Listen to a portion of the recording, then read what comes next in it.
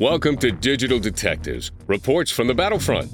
We'll discuss computer forensics, electronic discovery, and information security issues and what's really happening in the trenches.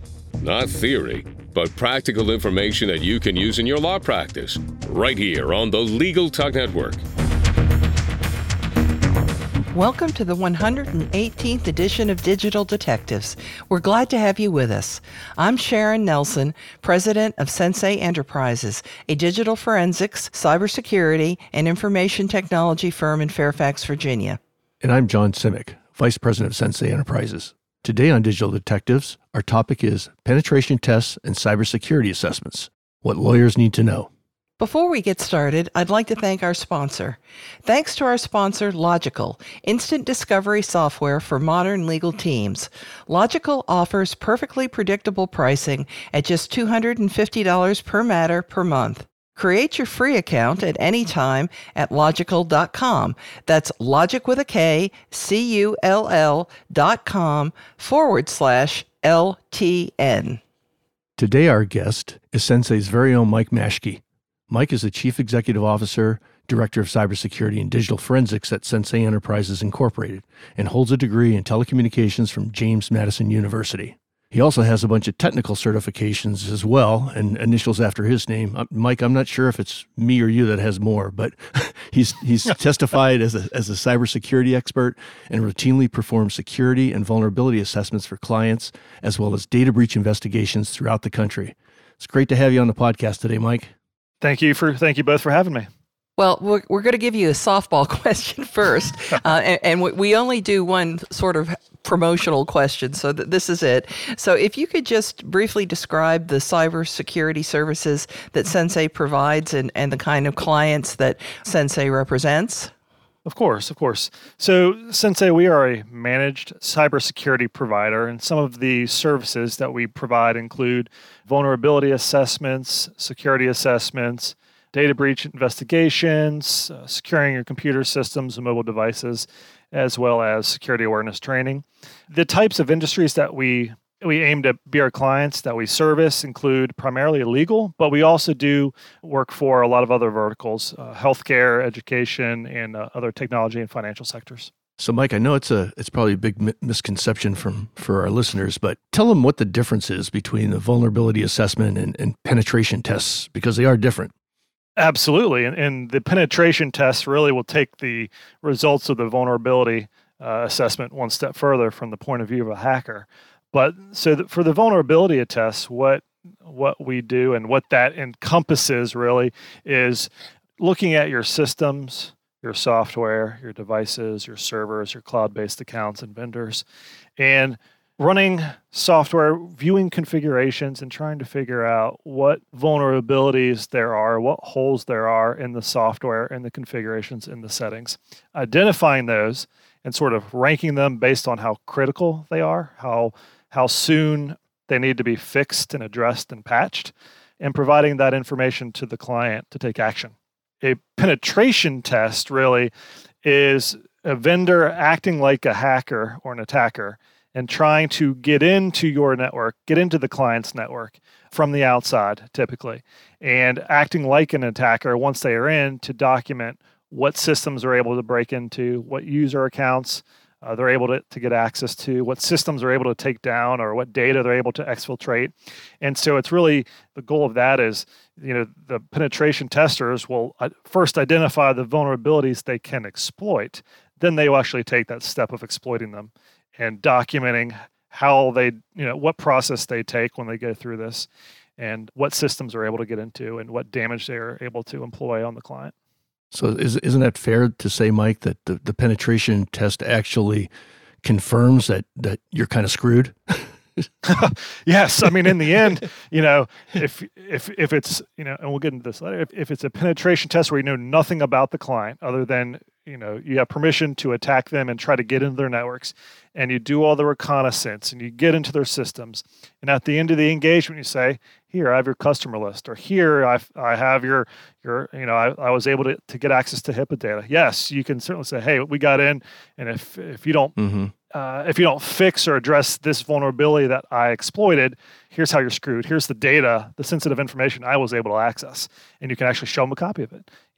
So it's really interesting in trying to show in a real world sense to somebody who thinks they may be invincible or you can't get into our systems. Why would we need that to actually work with them with permission to sort of really test their systems and try to exploit their devices to say, well, here's how I got in and here's what I had access to.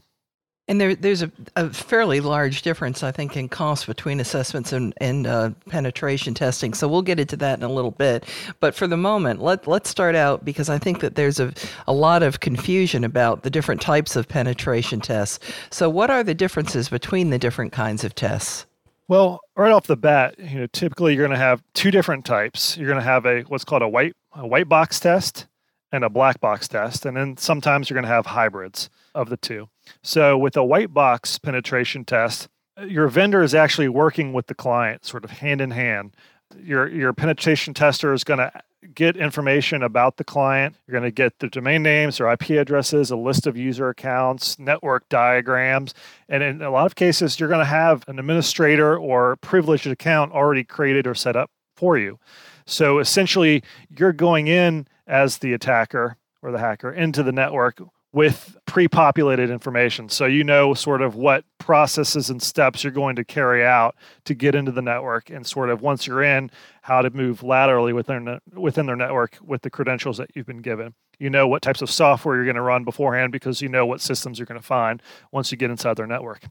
The black box penetration test is really where a vendor is engaged, and it can be as simple as, with permission, here's the name of our company, tell me what you can find. And so without knowing much of anything, without being provided a lot of information up front, the vendor then will attempt to perform external reconnaissance and sort of build their processes and game plan in an attempt to get access to the internal systems of the client. And with that type of attack or that type of a test, you have no idea the types of systems, the types of software, the types of security that is already in place by the client. So you have to be prepared to run all of your tools in order to get in and attempt to exploit the systems. So it's a lot harder because you don't know what you're dealing with. You don't have time to do research or anything like that. And it's not really set up for you to sort of step-by-step process on how to get into their network. You have to figure it out yourself. So Mike, do you have any recommendations for how often firms should test and review the security of their information systems? Well, as far as the vulnerability assessments go, they don't take as long to run, and for a large part of it, it's an automated process with certainly some manual review of network firewall configurations and network device configurations. But typically the firms probably should be doing that at least twice a year. I mean, the vulnerabilities that are out there change so much and change so rapidly that if you were to wait, if a firm was to wait, to do it every year or every other year, honestly, by the time the vulnerability report, the assessment is done, the report's given, and the client then sort of patches and fixes those vulnerabilities, in reality, you could run it again because who knows what new vulnerabilities have been found. I definitely recommend, at least twice per year. And building into their budgets too, right, Mike? Of course. And if they can plan accordingly, they can budget for the upcoming year to make the funds available for that type of assessment. Well, let me ask you another question that I think people ask a lot, and that's how long does the typical assessment and then a penetration test take from start to finish, including when they might expect to receive the report? So the vulnerability assessment from start to finish, you're probably talking 1 to 2 weeks, if that, probably closer to 1 week for the actual running of the software, the evaluating the results, getting the report findings out to you. And, it's critical to get the client the report as soon as possible from when those assessment is performed, because again, the longer you wait to deliver the report, the more stale the information contained in it becomes because the vulnerabilities change so frequently. The penetration test itself, that's a more involved process, and it really depends on the, whether it's a white or a black box and what information you're given beforehand. But those can take easily several weeks. depending on how large your network is and what the ultimate goal is. If it's or what the terms of engagement are, but definitely they could be several weeks. And then the report, the write-up, the findings report at the end is a lot more than just with the vulnerability assessment, because in the penetration testing report, in that deliverable, often it's included the software that's ran, the commands that are included. The tester will often grab screenshots and document. There's a lot more documentation once they get into the systems on how they got in. And it will also include the vulnerabilities they exploited and what needs to be fixed sort of to address some of these holes that were found. As I think we have learned, it's not unusual to see a report that goes on for 700 pages or more, although a big chunk of it is the software reporting, less of it is the actual cybersecurity expert reporting back, right? That is correct. The attachments alone to the main report, you're right, can easily surpass hundreds of pages. Well, before we move on to our next segment, let's take a quick commercial break. Does your law firm need an investigator for a background check, civil investigation, or other type of investigation? PINow.com is a one-of-a-kind resource for locating investigators anywhere in the U.S. and worldwide. The professionals listed on PI Now understand the legal constraints of an investigation, are up to date on the latest technology, and have extensive experience in many types of investigation, including workers' compensation and surveillance. Find a pre-screened private investigator today. Visit www.pinow.com. Trying to cut costs? You're not alone. In today's climate, a 5-figure e-discovery bill per month is steep. Don't pay that. Use Logical to reduce expense and control your discovery process. Get started today for only $250 per matter, and they'll waive migration costs from competing platforms. For more information, visit logical.com/LTN. That's logic with a K, CULL.com/LTN.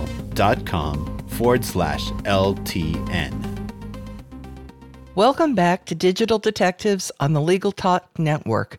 Today, our topic is penetration tests and cybersecurity assessments, what lawyers need to know. Today, our guest is Mike Maschke, the Chief Executive Officer and Director of Cybersecurity and Digital Forensics at Sensei Enterprises.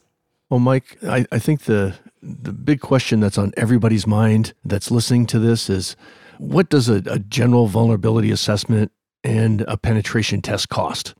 Well, your vulnerability assessment, a lot of that work is automated. So it's the running of specialized security software to identify and pinpoint vulnerabilities in the systems. And there is, don't get me wrong, there is some manual time in sort of setting up the software, going through the results, and drafting a report. So for a small company, a small firm, we're talking between 10, 20 employees or a little bit more, you're probably in the 5 to 10,000 range, maybe on the lower end of employees. Now, if you get into penetration testing, though, the cost of those engagements, because they do take much more time, they're primarily all manual and going through results and trying to figure out how to exploit the device to get inside a network or system. And that engagement will take place over several weeks. You could be easily talking in the tens of thousands of dollars for that type of engagement. That's a big question for a lot of folks. And for some of the smaller firms, lawyers from firms that may be listening, sometimes what they will do is they will forego penetration testing. Whether they should or not is a different question, but they do choose to forego it, and they'll do the vulnerability assessment. And they're more likely at the smaller firm level to do it once a year. Wouldn't you say, Mike? Absolutely. And it should be noted that much of the testing that can be done remotely. You don't necessarily always have to default to pay somebody to come on site to run scans, to run tests, to interact with systems. That's a very smart thing, I think, for a law firm to know, is that you can choose whoever you want in many cases because they don't have to be in your geographic region. That is correct. There's always ways that vendors can get access to your internal systems to run the necessary scans with some assistance from your outsourced IT staff or somebody there at the on-site. So it can be done remotely. So what information does a client have to gather together to prepare for the assessment or test? Because obviously you need to request some stuff before you actually start on an engagement. Yes, so of course. So, when we're dealing with a vulnerability assessment, we'll want to know from the client, we'll want to see a network diagram, number of users, number of employees, types of systems, types of computers. Typically, are they running encryption? Do they give their employees mobile devices? And in some cases, we want to see policies and procedures to review to get an idea of how the firm or the company treats security. So we have to get an idea of what it is we're going to scan, including the Internet Protocol address or block of addresses used by that client. So we can do both an external scan of their IP address range as well as an internal scan of their information systems. Penetration test, it really depends on the type of engagement, whether it's a white box or a black box test or some sort of hybrid. But the more information, in terms of a white box, you're going to want to know everything for the vulnerability test, but you're also going to be probably speaking with an IT admin or a technical person there at the firm to get more detail in regard to the configuration of their network devices, the software they use, the critical services that run on their network, whether they're running SQL Server or hosting their own websites, et cetera. I mean, you'll have a very in-depth knowledge of their network, and it'll require a lot of communication before the engagement begins to learn that information before you start. Well, I don't think it's any secret, Mike. We've been in this work from home environment for 5 months roughly. But are you seeing firms taking cybersecurity more seriously now that we're in this work from home environment? I think it's gotten better. I do think that cybersecurity has become at least something that firms are aware of now and can't plead ignorance. I still would like to see more done from law firms as far as their employees go in terms of making sure they're on company provided systems and not using home personal systems that might be shared with the family, and making sure that their users have secure networks at home or using a VPN or some type of remote desktop to connect to their work to conduct their business. But I do overall see that they're starting to take it more seriously. Just some of the steps that I'm seeing firms take to protect their clients' data, their confidential information of their matters. I do think they're definitely taking more steps. But is it where it should be or needs to be? I wouldn't say we're quite there just yet. That's a different question. Yes, it is. It is. It's interesting because I agree with you that they are paying more attention. We've started to see an uptick in people asking for webinars on working remotely and securely. And so they are now beginning to want their employees to have that information. And I remember writing a blog post just a couple of days ago about, the fact that some of the biggest brands we know, whether it's Microsoft or Amazon, I mean, those very brands, the ones that we know and trust, are the ones that are being impersonated so often. And so you'll get an email or you'll see something on Facebook because they haven't taken it down yet and haven't caught it. You'll end up clicking on it. And things like that are just so common that they really need the training. But not everybody is doing that level of training and making sure they see what's happening today. And the kinds of attacks, I would say, have definitely changed. So are there other steps besides cybersecurity training for employees, which I think is critical, but are there other things that you would recommend, Mike? Absolutely. Well, to build on that foundation of cybersecurity training, firms really need to not only make sure there is antivirus and endpoint protection software on any device or endpoint connecting to their network, but more importantly, they need to make sure that if multi-factor or two-factor authentication is available, whether it's through a VPN service or a remote desktop or Citrix solution, or even on your Office 365 accounts, or maybe if Google hosts your business accounts, you need to enable it. You need to take advantage of that extra security protection that offers. And we're still seeing firms that haven't taken that extra step to enable those necessary precautions. And that's in addition to making sure, your business mobile devices like phones or tablets that may have confidential information or your client data are encrypted, are set to wipe themselves, sort of self-destruct after a number of invalid guesses to get into those devices in case they were lost, the ability to wipe them remotely. There are just some basic common sense steps that firms can take. And a lot of the time it's, often at no extra cost. The features are there. They just got to know they're there and turn them on. So lastly, Mike, what kind of advice do you have for firms looking to increase their cybersecurity posture, but they're not huge, they're not mega firms, they don't have an endless budget, especially since we're have the economy's kind of fragile and we're in these really uncertain times. Well, there are certainly steps that firms can take that they'll get a big bang in terms of the increase of their security posture for very little cost. And again, I mentioned two-factor authentication on their email accounts, like Office 365 accounts, or for that matter, any cloud-based accounts. And again, a lot of times they're not paying extra for it. It's just a matter of turning it on, enabling it, and training their users on how to use that authentication mechanism. Secure access to the Office network. I mean, whether you have a Windows laptop or an Apple system, there are ways you can encrypt the hard drive, whether it's through FileVault 2 or a BitLocker, to ensure that if you were to lose your system, these mobile systems, that the information remains encrypted. That can often be done at no additional cost.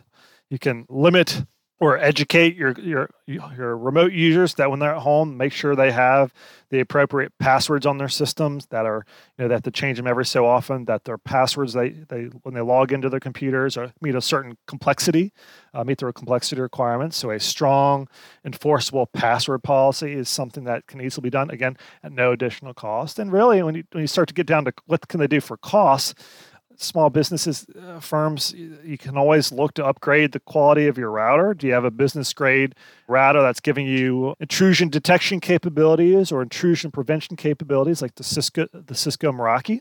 It's not a very expensive device, several $100s for the device, and then you pay a subscription on top of that. But for the cost and the benefit, the protection it provides your systems is huge. And it's not a big expense, even with endpoint protection software for your employees' computers and mobile devices. Again, that's a small monthly cost that gives you that peace of mind that when they're using the devices from home, that you at least have some sort of security software on them that is protecting them. Well, all of this has been tremendously helpful, and I know people are thinking about it. I specifically wanted Mike to be on the show today just because he is so good at translating something that is very complex into something that lawyers can comprehend. And I think there's a lot of useful information about what they can do that's free and not free, and what they might like to at least think about and ask questions of folks. So I would heap more praise upon you, Mike, but as Mr. Spock once said in a Star Trek movie, it would sound curiously self-serving. So I will not do that. Needless to say, he is the best CEO any president and vice president could ever hope to have. So thanks for taking the time out of your day, Mike. I appreciate the offer, guys, and thank you for having me. That does it for this edition of Digital Detectives. And remember, you can subscribe to all the editions of this podcast at LegalTalkNetwork.com or on Apple Podcasts. And if you enjoyed our podcast, please rate us on Apple Podcasts. And you can find out more about Sensei's digital forensics, technology, and cybersecurity services at SENSEIENT.com. We'll see you next time on Digital Detectives. Thanks for listening to Digital Detectives on the Legal Talk Network. Check out some of our other podcasts on LegalTalkNetwork.com and in iTunes.